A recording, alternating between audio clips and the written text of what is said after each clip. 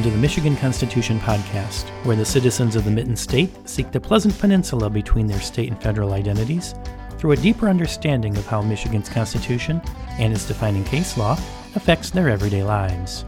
Your host, Tony Snyder, is a licensed Michigan attorney with more than a decade of experience in private and government practice.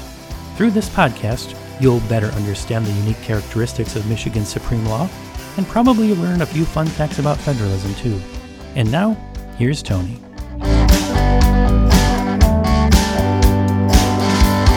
Welcome back to the 7th installment of the Michigan Constitution Podcast. This time, we're going to continue discussing Article 1, Section 4 of the Michigan Constitution. The purpose of this podcast is merely to teach you what's in the Michigan Constitution. Each podcast will review a different article's section, we'll talk about what it means, and we'll review Michigan case law, which helps us to better understand the effects of those constitutional provisions. Here's what this podcast is not. It is not legal advice. It is not legal expertise. Although I am a licensed attorney in the state of Michigan, I make no warranties as to the veracity of the statements I make within this podcast. First of all, I don't practice constitutional law, I practice administrative law. Second, the laws change on a day-to-day basis, as does case law. What might be applicable the day I make a statement about the Michigan Constitution could very well be outdated the day I post the podcast. If you think you're going to become a Michigan constitutional scholar because of my podcast, you're sadly mistaken. You'd do better with a Ouija board and a magic 8-ball.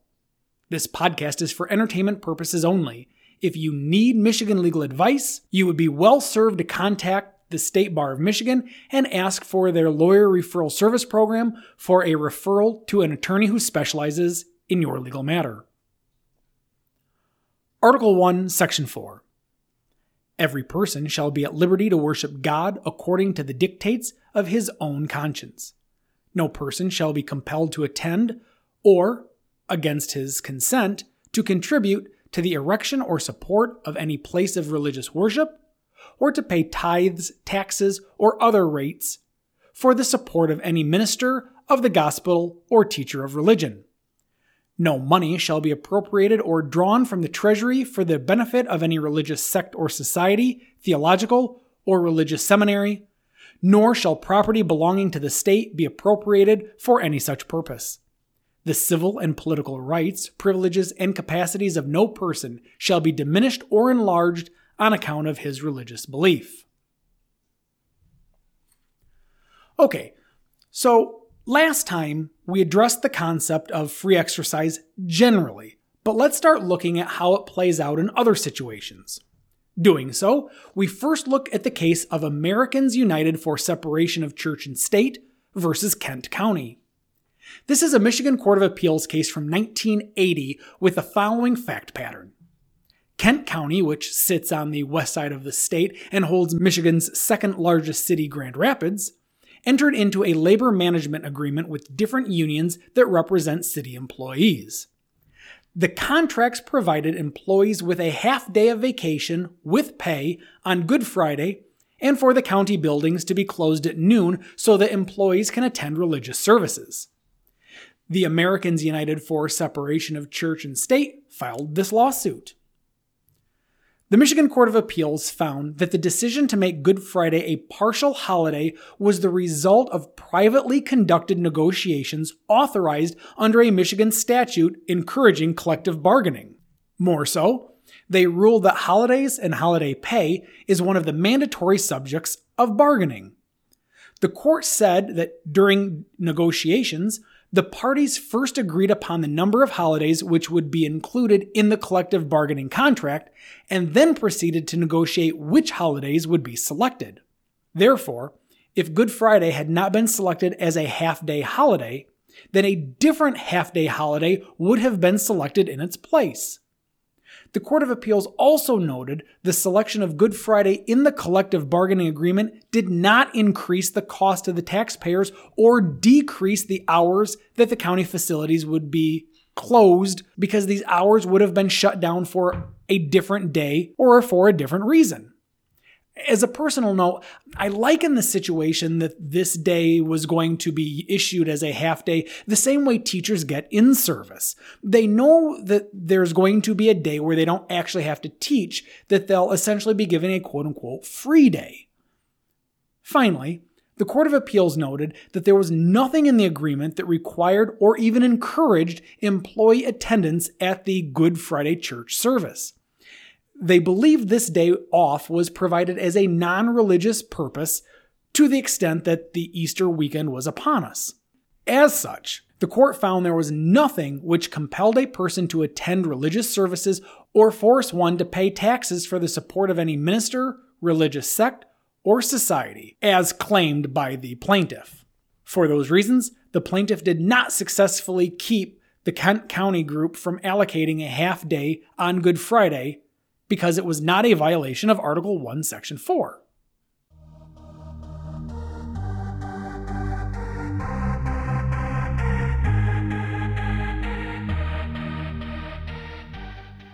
Now we're going to move into ecclesiastical questions and when can a court get involved in the inner workings of a church.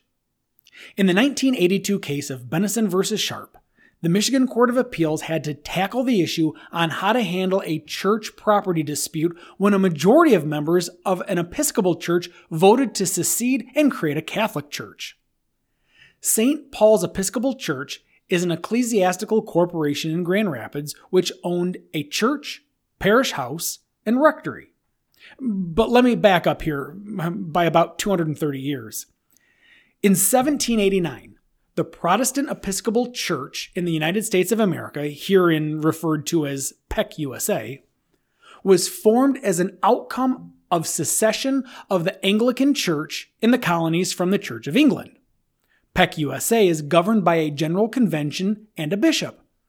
In 1979, 3 years before this case was heard by the Michigan Court of Appeals, the PEC USA General Convention amended its canons to institute various doctrinal changes within the church, but a majority of members of St. Paul's Episcopal Church were opposed to these changes.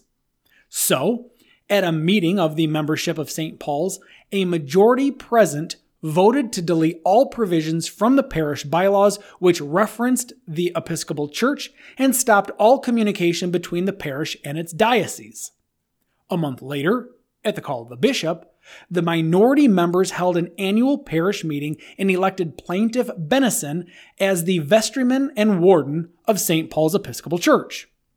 But 4 months later, Defendant Sharp and his seceding majority adopted a resolution to disaffiliate from the Episcopal Diocese of Western Michigan and to affiliate with the Anglican Catholic Church.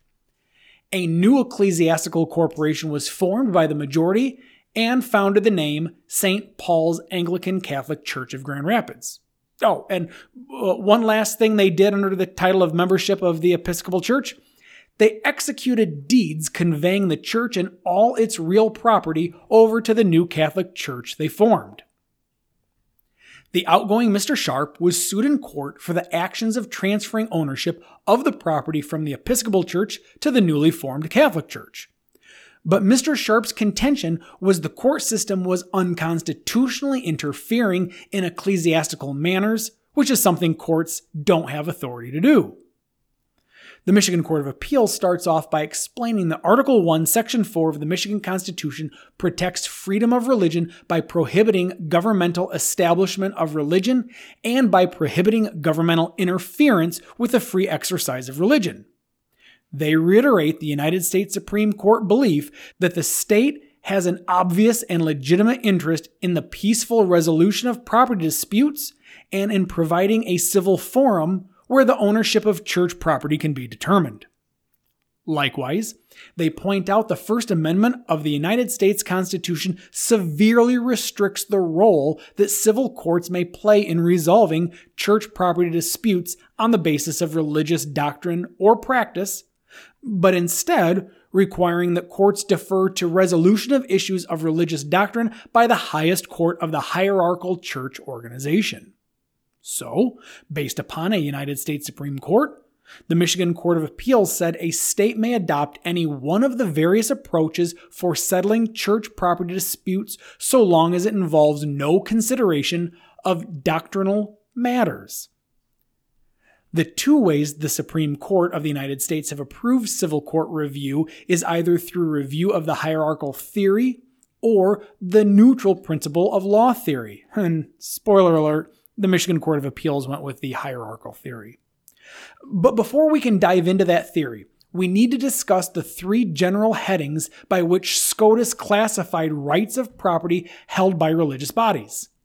Number 1, property has been deeded to a trust with express terms instructing the teaching, support, or spread of some specific form of religious doctrine.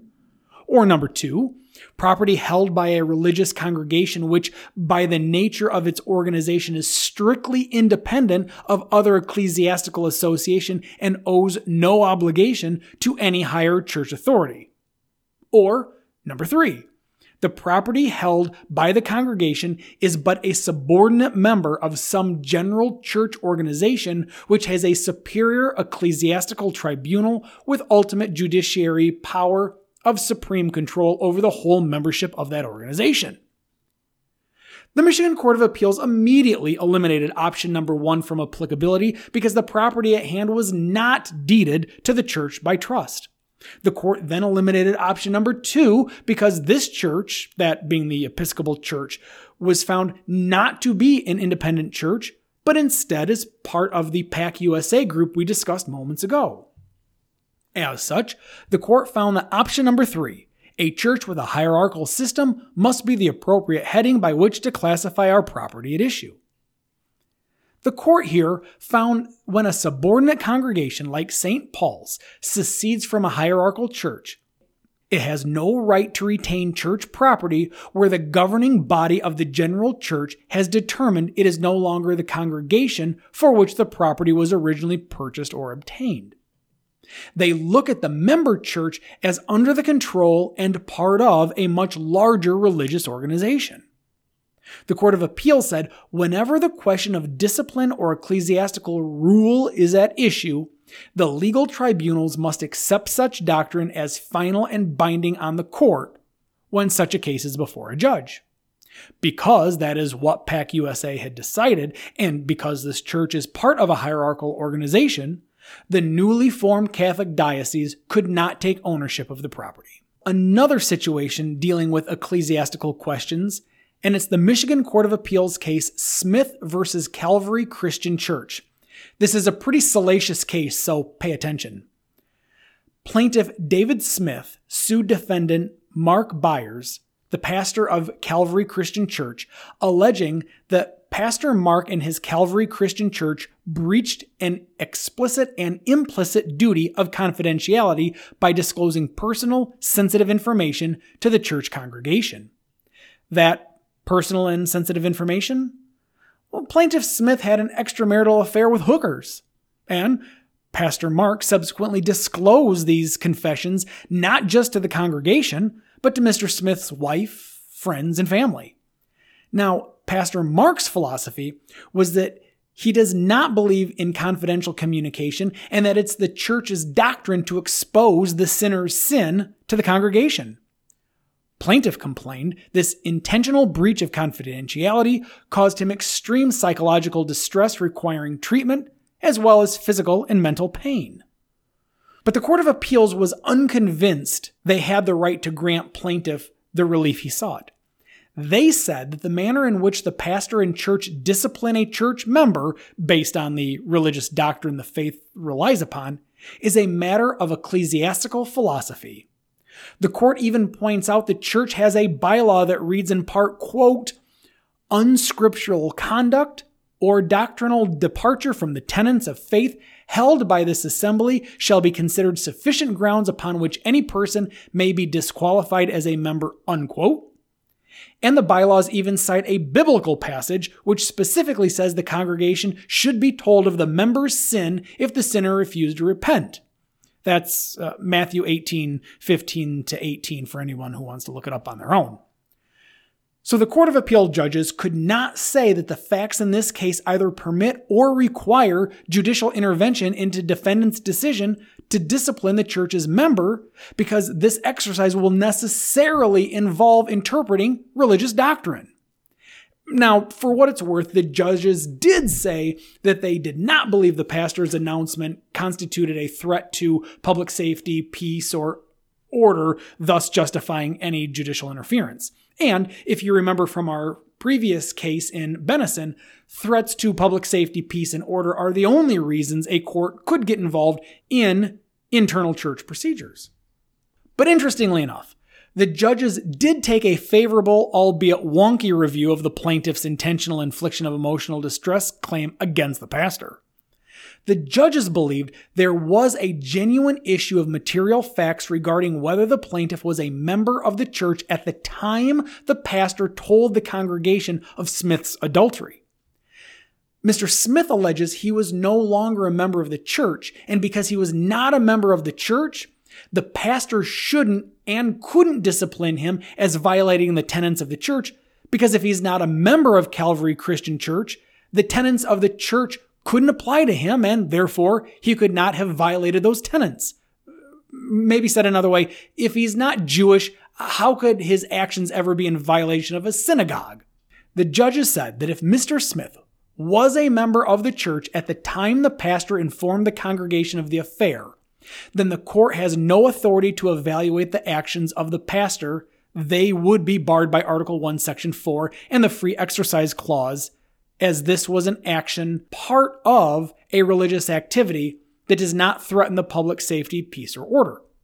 However, if Mr. Smith was not a member of the church when the pastor quote-unquote disciplined him, these justices ruled the church loses its protection over their church activities. So the court sent the case back to the trial court to let a jury weigh the facts of the case, let Mr. Smith convince a panel of his peers whether he was a member, and if not, the jury could determine the liability, if any, the church might have for the pastor's actions. Before I close this case review, I do want to touch briefly on the dissenting opinion by one judge. The judge in his dissent believed that because the bad blood was between the pastor and Mr. Smith, it was completely irrelevant whether Mr. Smith was a member at the time the pastor disciplined him. At the time Mr. Smith told the pastor of his adultery, Mr. Smith was a member of the church. And because interactions between pastor and church member are sacred, the court has no business interfering with that interaction. This judge believed that if church doctrine authorizes a discipline, whatever that discipline might be, Article 1, Section 4 is a shield against court involvement. He argued any other decision would involve the state in determining what is or is not legitimate ecclesiastical disciplinary measures. He would not have allowed a jury to hear the intentional infliction of emotional distress claim. Our last case for this particular podcast is to discuss Great Lakes Society versus Georgetown Charter Township. And it involves an argument about what is a church and do churches have to follow basic zoning laws. The Great Lakes Society is a church in Georgetown Charter Township, a suburb of Grand Rapids. The church sought to build a 2-story building which would end up being about 9,700 square feet in size and sit on 6 acres. Within the 2-story, 9,700 square foot building, they intended to have a 2,400 square foot sanctuary, a 1,600 square foot ministry counseling area, a 1,500 square foot recording studio, an 1,800 square foot classroom, library, exercise, kitchen space, a 1,200 square foot administrative space, and other assorted spaces for vehicle, childcare, and mechanical electrical rooms. For that reason, they were denied the appropriate variances needed to build because the zoning authority didn't deem the building to be a church.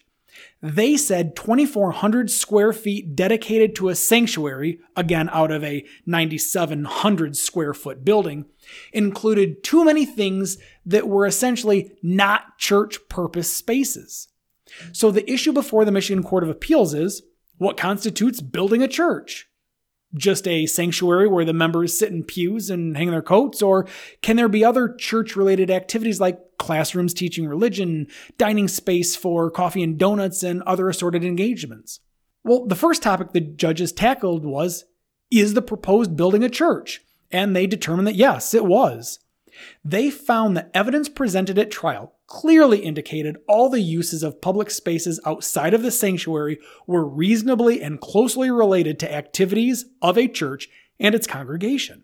The second topic the Court of Appeals had to review was whether or not a denial of the variance needed by the church was a violation of the church's free exercise right as protected by Article 1, Section 4.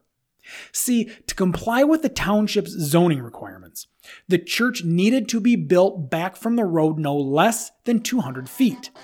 This was to ensure, at least according to the township, that there was adequate sight distance for traffic entering and leaving the church site, to provide sufficient spacing between the access point of the church and the adjacent property lines or driveways, along with other logistical matters for its location. The church was only going to have 60 feet of space between it and the road, so the zoning board denied the variance. The church believed that because the zoning board denied its variance request, it prevented them from building their church, and that was an infringement of their free exercise. Not so, said the Court of Appeals. The free exercise clause does not relieve an individual from the obligation to comply with neutral laws of general applicability. A law is neutral if its goal, both on its face and in its implementation, is something other than the infringement or restriction of religious practices. The judges said that looking over the trial court record, they believe that neither the ordinance requirement the building sit back 200 feet from the street, nor the zoning board's decision to deny the variance from that request runs afoul of Article 1, Section 4. They found that the street frontage requirement of 200 feet was a valid exercise of a generally applicable act to accommodate competing interests regarding traffic issues. For that reason, they ruled the building, all 9,700 square feet of it, is a church in the eyes of the law, but the variance denial was not an infringement against the church in violation of the Michigan Constitution. That's going to do it for episode 7 of the Michigan Constitution podcast. Please reach out to me at podcast@tonysnyder.com if you'd like to send me an email. Of course, you can also find me on Twitter at Tony Snyder. We'll talk to you next time. The Michigan Constitution podcast is for entertainment purposes only and does not offer legal advice or create an attorney-client relationship.